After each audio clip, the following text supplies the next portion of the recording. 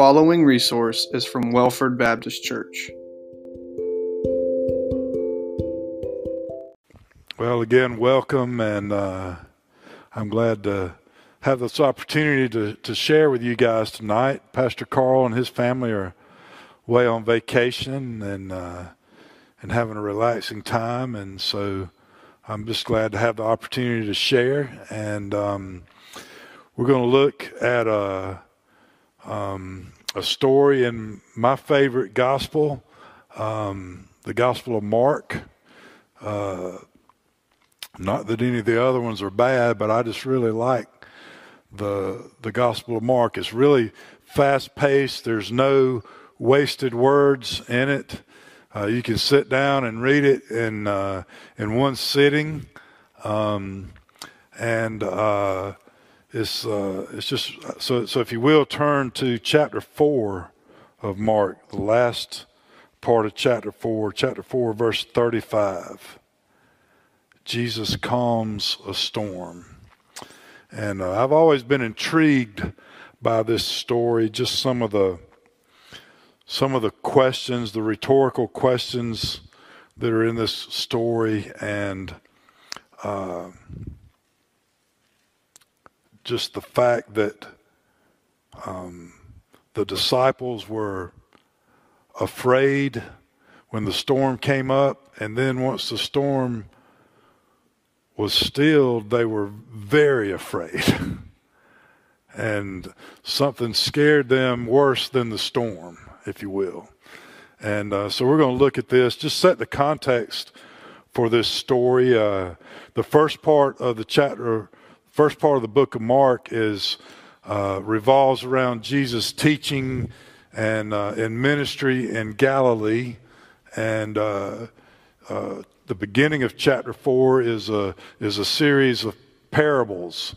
One being a very famous parable, the parable of the sower and the seeds, and the different types of soil, and the different plants that sprung up and either died or multiplied and produced fruit, and then several other parables. And then this story of Jesus calming the storm is the first in a series of stories that Mark tells about Jesus' authority over things. Here he's going to exercise authority over the winds and the sea. Even the winds and the sea obey him. And then the next story, he goes across to the other side of the Sea of Galilee and cast out the demons, or the legion of demons. And even the demons obeyed him. And then the next story, he has authority over illness of the woman with the issue of blood, and even death from the daughter of the synagogue rulers. And so this section, this story starts telling or showing pictures of Jesus' authority over all kind of things. And so let's read this story. Let's go ahead and start. Chapter 4, verse 35. On that day when evening had come, he said to them, "Let us go across to the other side." And leaving the crowd, they took him with them in the boat, just as he was. And other boats were with him. And a great windstorm arose, and the waves were breaking into the boat, so that the boat was already filling. But he was in the stern, asleep on the cushion. And they woke him and said to him, "Teacher, do you not care that we are perishing?" And he awoke and rebuked the wind and the sea. "Peace, be still." And the wind ceased, and there was a great calm. He said to them, "Why are you so afraid? Have you still no faith?" And they were filled with great fear and said to one another, "Who then is this that even the wind and the sea obey him?" So this is a story that's very concise, and yet it has some unusual details in it. The Sea of Galilee. Well, let me show you a picture of a boat that was found in 1986 in the mud along the shore of the Sea of Galilee. Some of you have probably seen this boat or remember the story of them finding it. It matches, it's very similar to a picture of a similar boat that's preserved in a mosaic, a tile mosaic in a building in a city or a village on the southwest shore of the Sea of Galilee. And the carbon dating dates this particular boat back to about the time of Jesus, somewhere between 100 BC and 40 AD. So pretty close time frame. The next picture shows a kind of a model of what this boat would have looked like. They would have had a deck of sorts at the front and the rear. Would have had room for, it would have been propelled by either a sail or 4 oarsmen, 2 on either side. The capacity would have been about maybe 15 people if you crammed them on there.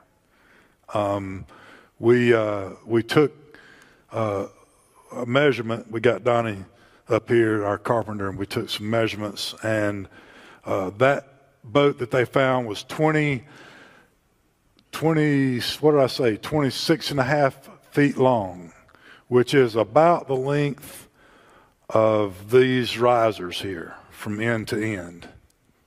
And then it's about 7.5 feet wide, which would be maybe 2 sets of these risers. And it's 4.5 feet tall, which is about as tall as I am these days. So that was the size of this boat, just to get it in your mind. And they're on they're in and around the city of Capernaum, which is on the northwest side. Show the map there, Jonathan, of the next picture, Sea of Galilee. The northwest side of the Sea of Galilee is where where Jesus had been ministering and teaching and telling these parables. And he says, let's go to the other side. And they went down to this section down in the southeast, where it says, I don't know how to pronounce that, Gadara, which is the region of the Gadarene, there's several ways it's translated. The Gerasene demoniac is where they're headed to deal with that guy. But this lake is about 10 miles wide at the widest point, and about maybe 15 miles tall, if you will, or from north to south. The weather was and is can be notoriously bad on the Sea of Galilee. Storms come in off the Mediterranean and kind of funnel through this Jezreel Valley, which is, you may have heard of in the Bible, and there's 2 large mountains in Galilee and a kind of a valley in between, and it just kind of funnels the weather down to the Sea of Galilee, which is 700 feet below sea level. And then on the northeast side of the Sea of Galilee is Mount Hermon, which it rises about 10,000 feet above the Sea of Galilee. So the weather comes in and just kind of swirls around in this bowl on the Sea of Galilee. And so one of the famous storms comes up, and these disciples, many of whom were experienced seamen on that particular sea or lake. It'd be a large lake. But they were afraid. And so they call on Jesus, and he is asleep. And so they say, "Don't you care that we're perishing?" And this story's also told in Luke and Matthew, and the disciples, the way those gospel writers relate they kind of soften up what the disciples said. In Matthew 8, they say, "Save us, Lord, we're perishing." And in Luke, they say, "Master, Master, we're perishing." But Mark kind of doesn't soften up the language, which kind of gives it the feel of an eyewitness account. And people for ever since just the early centuries, people have credited Mark as telling the memoirs of Peter, because he was a co-worker of Peter in Rome. And so many think that Mark wrote this gospel shortly after Peter's death, and wrote down everything that Peter or used the eyewitness accounts of stories that Peter had told him to fashion his gospel and encourage the folks at the churches in Rome. And so today a lot of people think that or look at these stories in the Bible of these miracles, and they attribute these to these are just stories that people made up about Jesus, that his followers made up about him. But stories like that don't have these kind of details. And if you were telling the words of Peter and you were just making things up, surely you wouldn't have said, you would have used some of the words a little bit more polite, like maybe Matthew did or Luke did. You wouldn't say, "Lord, don't you even care about us?" And so that leads some authenticity to this story. And then Jesus was asleep on the cushion. Why couldn't you just say he was asleep?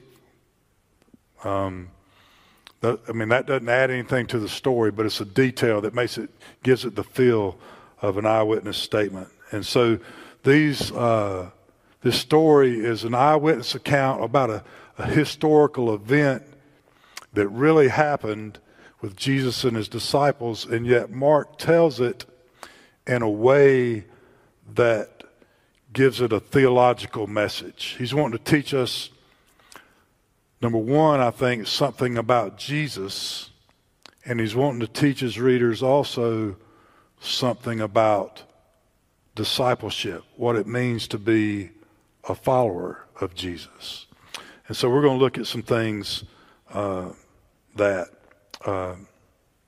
in that respect. And the other thing I want to do before we go any farther is this story, this event has some amazing similarities to another story in the Bible, in the Old Testament. If you remember maybe the book of Jonah. So we're going to read a lot of scripture tonight, but I want to read this story, and you listen for some similarities here. Now the word of the Lord came to Jonah, son of Amittai, saying, "Arise, go to Nineveh, that great city, and call out against it, for their evil has come up before me." But Jonah rose to flee to Tarshish from the presence of the Lord. He went down to Joppa and found a ship going to Tarshish. So he paid the fare and went on board to go with them to Tarshish, away from the presence of the Lord. But the Lord hurled a great wind upon the sea, and there was a mighty tempest on the sea, so that the ship threatened to break up. And then the mariners were afraid, and each cried out to his God. And they hurled the cargo that was in the ship into the sea to lighten it for them. But Jonah had gone down into the inner part of the ship and had laid down and was fast asleep. So the captain came and said to him, "What do you mean, you sleeper? Arise, call out to your God. Perhaps the God will give us thought to us that we might not perish." And they said to one another, "Come, let us cast lots so that we may know on whose account this evil has come upon us." So they cast lots, and a lot fell to Jonah. And they said to him, "Tell us on whose account this evil has come upon us. What is your occupation? Where do you come from? What is your country? And of what people are you?" And he said to them, "I am a Hebrew, and I fear the Lord, the God of heaven, who made the sea and the dry land." Then the men were exceedingly afraid and said to him, "What is this that you have done?" For the men knew that he was fleeing from the presence of the Lord, because he had told them. And they said to him, "What shall we do to you that the sea may quiet down for us?" For the sea grew more and more tempestuous. And he said to them, "Pick me up and hurl me into the sea, that the sea will quiet down for you. Then the sea will quiet down for you. For I know that it is because of me that this great tempest has come upon you." Nevertheless, the men rowed hard to get back to dry land, but they could not, for the sea grew more and more tempestuous against them. Then they called out to the Lord, "Oh, let us not perish for this man's life, and lay not on us innocent blood, for you, O Lord, have done as it pleased you." So they picked up Jonah and hurled him into the sea, and the sea ceased from its raging. And the men feared the Lord exceedingly, and they offered a sacrifice to the Lord and made vows. So there's some similarities between their two stories, aren't there? And there's some differences too. My notes here. You have two prophets, Jonah and Jesus, sailing across the sea, and both of them are asleep in the storm. You have fellow sailors along with these prophets, some of them very experienced, veteran sailors that are amazed at these prophets' apparent lack of concern. Both stories end with calm seas and safe but even more fearful sailors. The differences are Jonah is running away from the Gentiles. He's running away from the presence of the Lord, because God had called him to go proclaim the gospel, or proclaim forgiveness of sins to Nineveh, that wicked nation.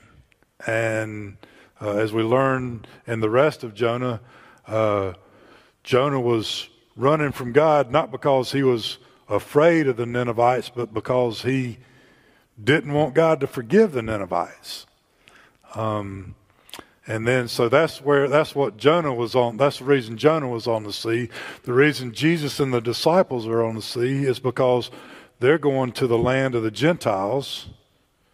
That's what the eastern side of the Sea of Galilee was, mainly Gentile territory. If you remember when he cast those demons out, they went he sent them into a herd of pigs. You don't have pigs in Galilee. You have pigs in Gentile territory. Those were unclean animals. But so Jesus and the disciples, maybe they didn't know why they were going to this territory, but Jesus knew why they were going to this territory. So they were on the sea for good reasons, Jonah for bad reasons. And then, of course, the way the the storm was calmed is very different. Jonah was, in essence, sacrificed for the well-being of the rest of the ship. Jesus simply spoke, and the storm was calmed. So he spoke, Jonah sacrificed. So those are some differences, but it's amazing the kind of the echoes of the Jonah story in this story.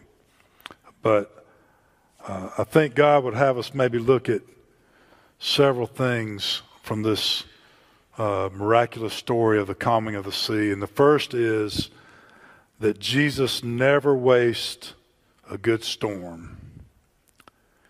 He's a God of wisdom.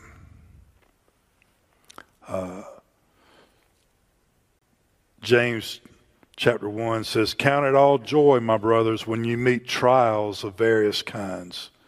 For you know that the testing of your faith produces steadfastness. And let steadfastness have its full effect, that you may be perfect and complete, lacking in nothing." And if Peter is kind of, if you read the rest of Mark, Peter is maybe the representative of the rest of the disciples. He's their leader. He's the one that kind of acts on their behalf. Oftentimes he's the first one to open his mouth. Maybe when he could have been better off if he'd have kept his mouth shut. But Peter's kind of personifies the whole group of disciples. And if you think about this story, and you think about another story about Peter in a boat on a stormy sea, Peter's the first one to step out of the boat, right, and walk on water. Jesus, tell me to come to you. And so Jesus said, "Come to me." And Peter got out of the boat and he began to walk on the water toward Jesus. So by this time, his faith has increased tremendously. And so God has used this first storm to build Peter's faith. Now, Peter's faith is going to continue to increase and decrease, if you will, like a wave, as is often the case with my faith, or maybe yours. Maybe sometimes your faith is very strong. Maybe sometimes your faith is very weak. But God uses the storms in our lives to build our faith. I know that I found that to be true. I think probably many of you have too. But God never wastes. Jesus is wise in the storms that we face in life. The second thing I think we could learn from this is don't confuse Jesus' inaction for a lack of care. He's a God of compassion. That question's never really answered that the disciples have. Lord, don't you care that we're about to perish? That question just kind of lingers out there. Of course, it's kind of answered in the way that Jesus responds by waking up and calming the storm. But I think a lot of times that's the way the Bible works. It just kind of leaves us with these questions. And, when I read that question, the more I read that passage, it's more, I'm surprised at in some ways, the gall that the disciples have to ask the question that way, maybe accuse Jesus of not caring about them. But then I also know that I've experienced the same type of feelings. You know, when Jesus or God seems to be inactive in a storm in my life, and maybe I entertain thoughts, does he really care? But over and over again in God's word, we see the word compassion used of Jesus. And many times when when the gospel writers tell us about a story of Jesus healing somebody or teaching someone this sick or facing demon possessed or facing something, the text says he has compassion on them, and that's kind of a word that's used before he goes on to do whatever he's going to do. And that happens in Mark, just an example, a few chapters later in Mark, when Jesus is about to feed the 5,000. It says, when he went ashore, he saw a great crowd, and he had compassion on them because they were like sheep without a shepherd, and he began to teach them many things. So when Jesus saw this crowd of people, he had compassion. His heart went out to them. And so just because we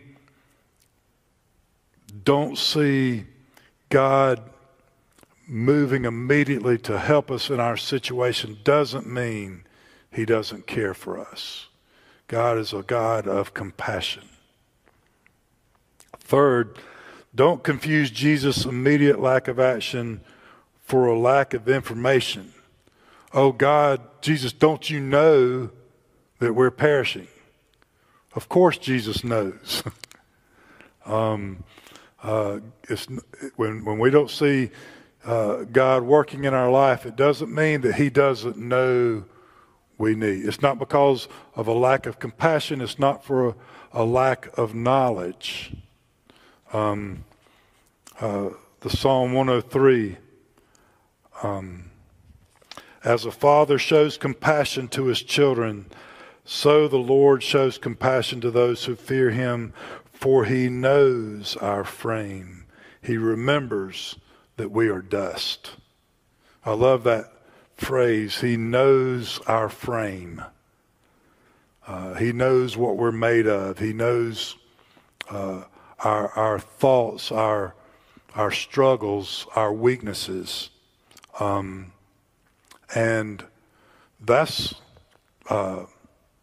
part of the good news of this story is, I mean, obviously we're going to get to the fact that Jesus being able to control the winds and the waves, that's something that only God can do. So obviously in this story, Jesus is God. But at the same time, Jesus is in the boat with the disciples. He knows what it's like to be in the storm. And he's able to sleep while the disciples are not. But he put himself as, he became, the Gospel of John says the Word became flesh and tabernacled among us.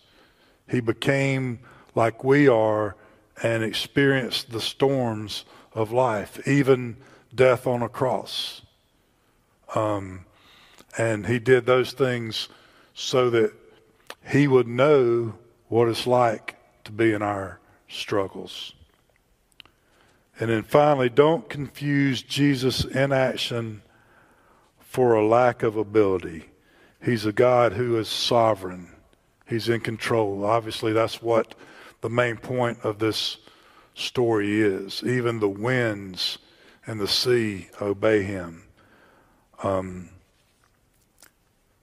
It's amazing to me that one of the strongest declarations of the sovereignty of God, that God does and can do anything he pleases, comes from the lips of the evil king Nebuchadnezzar in the book of Daniel. Daniel chapter 4, starting in verse 34. And this is Nebuchadnezzar. At the end of the days, I, Nebuchadnezzar, lifted my eyes to heaven, and my reason returned to me. So I blessed the Most High and praised and honored him who lives forever. For his dominion is an everlasting dominion, and his kingdom endures from generation to generation. All the inhabitants of the earth are accounted as nothing, and he does according to his will among the host of heaven and among the inhabitants of the earth, and none can stay his hand or say to him, "What have you done?" None can challenge his authority. That's maybe the strongest statement in the Bible of Jesus, of God's authority and sovereignty. So when God seems inactive, it's not because he can't. It's not because he doesn't know our struggles.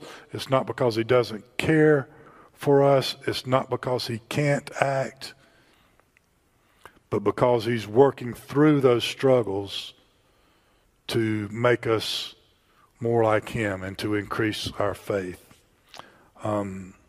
And again, the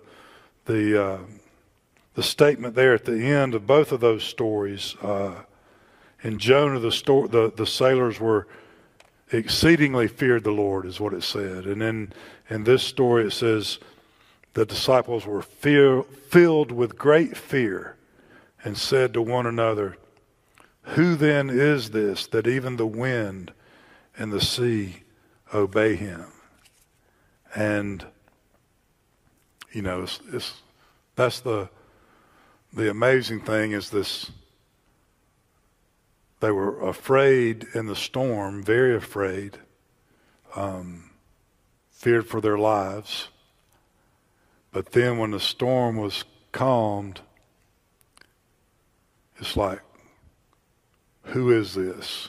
What have we gotten ourselves into being in a boat with this guy? They were amazed and afraid of the power that this man had. You know, we talked about the comparisons between Jonah chapter 1 and this story in the Gospel of Mark, and we talked about how the storms were calmed in different ways. As God, Jesus is able to speak and calm the storm. And maybe that's what we need in our lives, is a miraculous, instant, God, speak into my life. Heal this situation in my life. Or maybe we need a different type of healing that God provides. You know, Jonah sacrificed himself. And ultimately, the one in the boat on the Sea of Galilee gave his life for us, for our sins. I thought, Jonathan, go back to this. I'm going to put you on the spot here. Go back to that second verse of "There is a fountain." And there's I can't remember the exact words. Though vile, the dying thief rejoiced to see that fountain in his day. The next slide. And there may I, though vile as he, wash all my sins away. So the self-sacrifice of this teacher that these disciples were just beginning to know would ultimately wash their sins away. And that's the ultimate problem that we have in our lives. You know, we've got lots of problems, and they're not insignificant, but they're not our ultimate problem. And Jesus is going to wash the disciples' sins away. He's going to shed his blood so that our sins might be washed away. Just a couple of statements. We'll close with this. Ultimately, a God like this is to be feared, but fear leads to faith. And these disciples when they began to learn, as they began to learn who God was, they were afraid, and that's almost a prerequisite for us to have faith. We have to have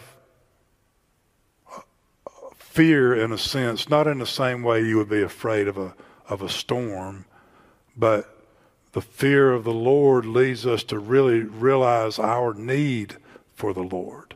And then that's a prerequisite for faith. And then faith leads to worship. These disciples who were afraid at the end of this story, by the end of the book, or by the next chapter in the book, and by that I mean the book of Acts, when after Jesus' crucifixion, these disciples who were afraid, empowered by the Holy Spirit, are now full of faith and willing to give their lives for the sake of the gospel. And then faith leads to worship. The sailors on the boat with Jonah, once the storm was calm, they offered sacrifices and thanks, these pagan sailors, to the Lord. And then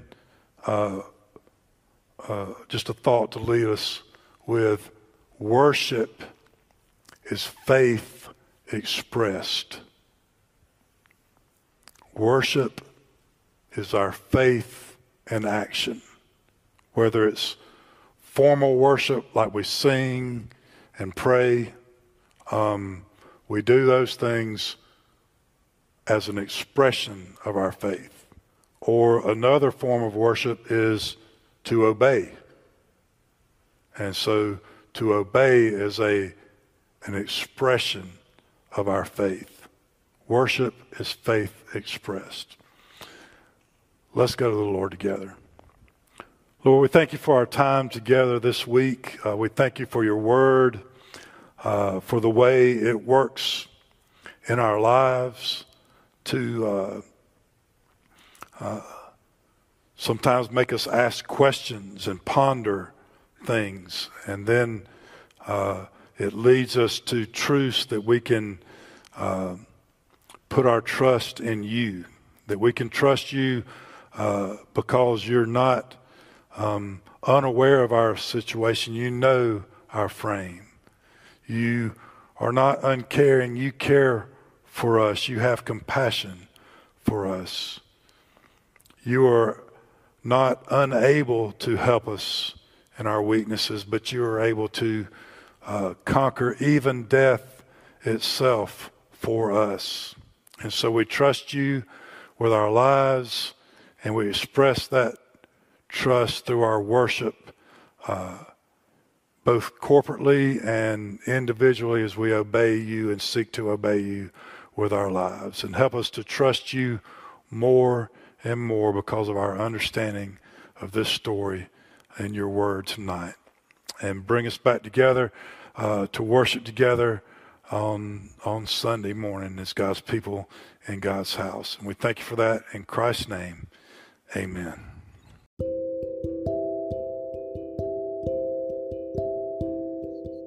Thank you for listening to this podcast. For more information about our church, visit welfordchurch.org. Blessings.